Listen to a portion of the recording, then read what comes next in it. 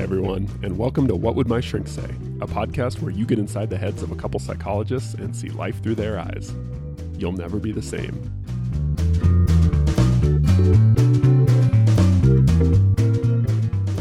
Oh, hey, Todd. Dr. Wignall, how are you doing? Doing real good.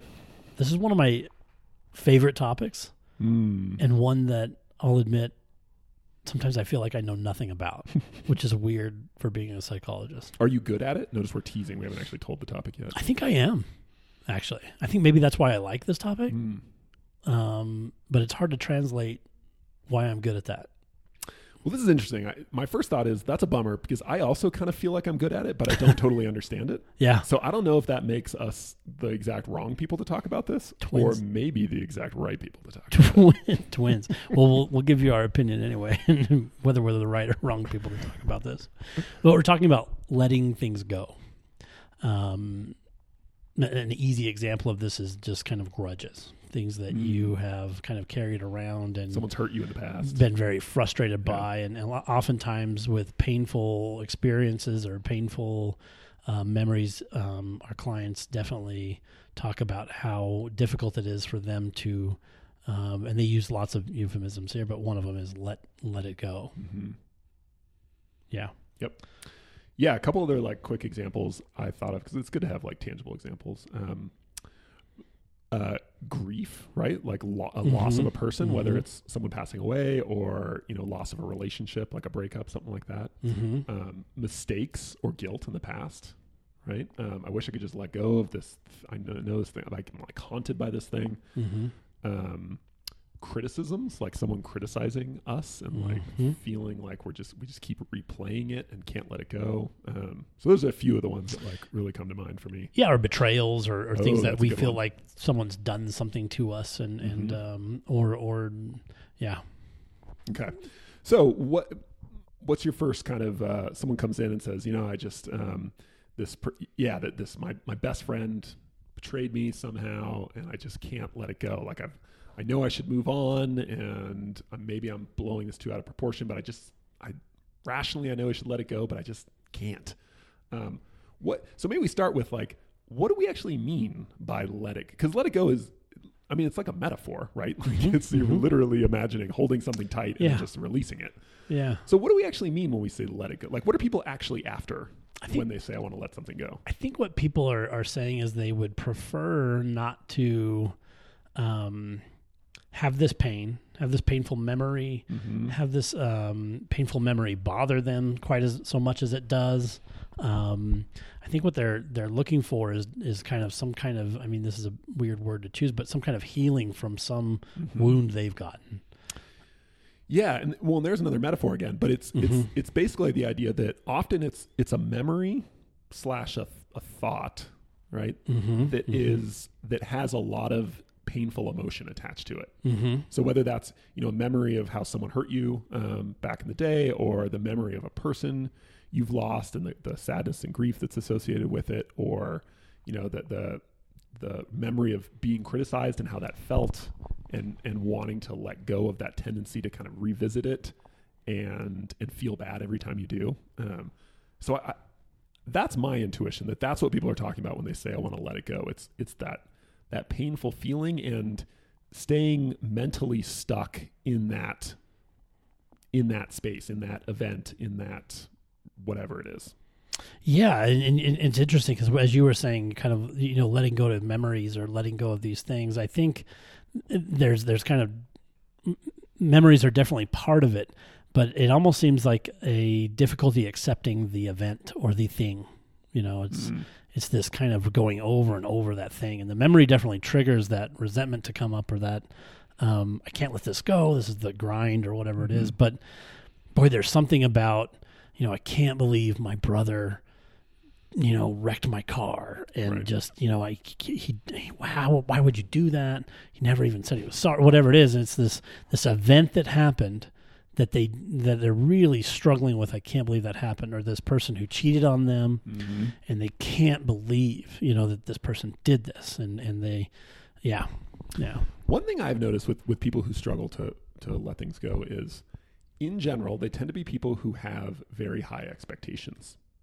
in particular of other people, but just in general, very high expectations, and have a very strong sense of morality, right and wrong, kind of right and wrong, responsibility, principle, and so I think you're right in the sense that it's when people will often say like, I'm over it. I just don't want to be fixated on this thing anymore. I want to move on. I want to let it go. But when you get them talking about it, there is often this like, yeah, I'm over it. I want to move on. But damn it, why did they do that? How could they do that to me? Right? They shouldn't have done that. That shouldn't have been allowed to happen. Yeah. So Sorry, go ahead. No, just that, like, that is one thing I've observed more and more is that like this retroactive expectation is like still there. Yeah. This real kind of difficulty accepting what is in some way. Right. Maybe because, and maybe it's just a wiring thing. Maybe some people personality wise are just more wired to see the world through the lens of what ought to be. Right? What should be. And maybe for some people, it's easier to just look at the world through like what is. Right? So when I see one person, their kid comes home with a report card and they got a, B+ in math. And to one parent, it's like, well, you are capable of getting A's. So why didn't you get an A? And to the other person, it's like, well, it's a B+, I kind of would have preferred an A, but like, it's not the end of the world. Like that's sort of what it is, like.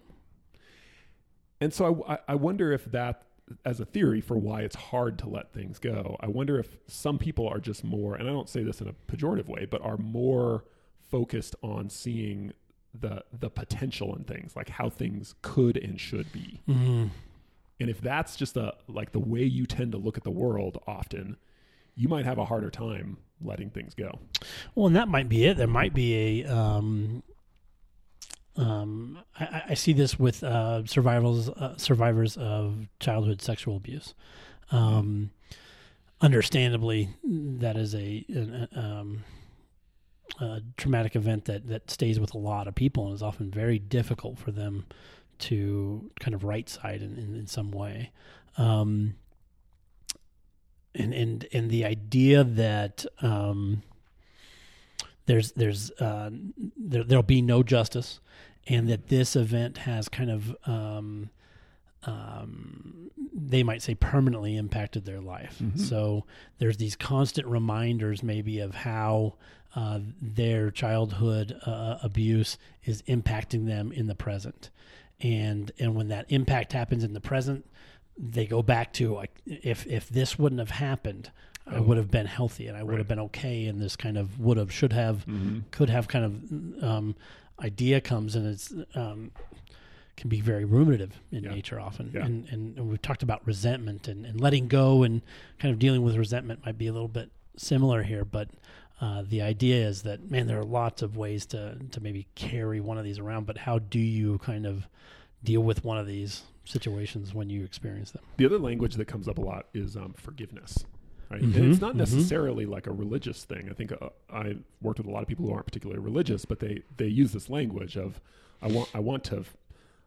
intellectually I've sort of forgiven this person or this thing or whatever that happened, but I can't seem to, like, it's not working. Like I can't seem to kind of actually let it go and move on. So let's talk about like how can people like really learn to let go and move on after hurt? And if so, like what tends to work in your experience for that? So this is interesting because I feel like this is such a internally driven behavior. What do you mean? I feel like this is very different for a lot of people. Oh, there's just a lot of variety. Yeah, there's a lot of ways people end up, and here's more euphemisms, coming to terms. I mean, there's a lot of ways people start dealing more functionally with what has happened, and that is so different for everybody. Gotcha. Trying to figure that out is really tricky. Let me throw some universals at you, and you tell me whether you think they're universal or not broadly applicable. These are universal ways to get better at letting go of things. I love it. Let's hear it. All All right. So the first thing is it's kind of like a two-part tactic, and it's all based around the idea of control. And so what I've observed is people who get stuck and have a hard time letting go of things, they're often trying to control things they can't actually control. So they're saying like, I shouldn't have to keep remembering this awful experience. I should be able to just like forget it and move on. You can't control your memories. Things are going to remind you of awful things that have happened in the past. Yeah. But if you're basically banging your head against the wall and keeping your attention on this awful thing because you're trying to make it go away, right? But it's not actually something you can control. Right. So I think being really clear about, in some distressing situation, what are the aspects of this that I can control and what are the ones that I can't control? And being really careful of not trying to control something you can't actually control. And to me, the big ones are memories and feelings, right? Again, something triggers a memory of, your brother crashing your car 20 years ago. You can't control whether you have that memory. You also can't control whether that like initiates a little bit of anger in you, right? Like that's going to happen. So the second part of this is take control over things you actually can control, right?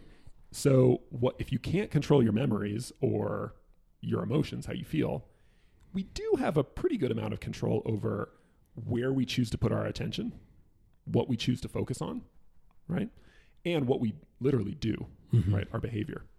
So to be able to, in the moment, say, I actually have a choice of whether I want to replay that incident of my brother, coming home with, the tow truck and my car, smashed behind it. I don't have to replay that memory.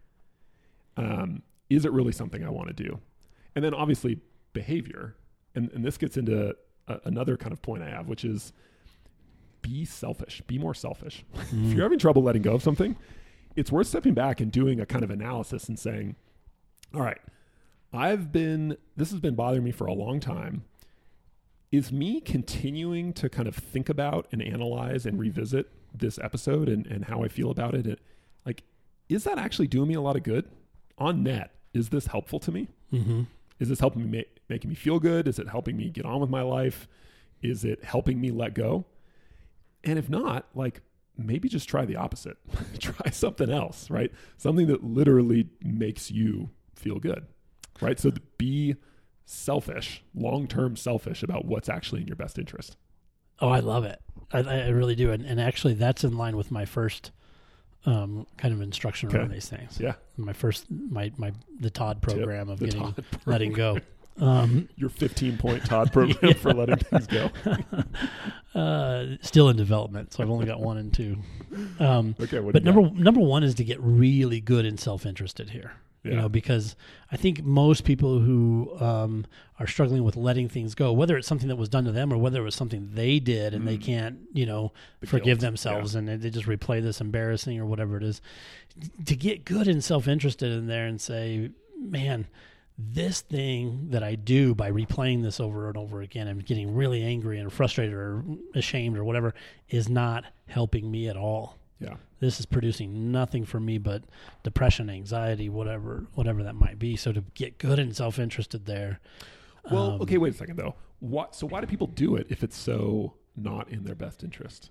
Why do people revisit these painful memories if it is just totally painful and not in their self-interest? Well, and there are the multiple, right? The really strong kind of desire for a right and wrong and just and fair world.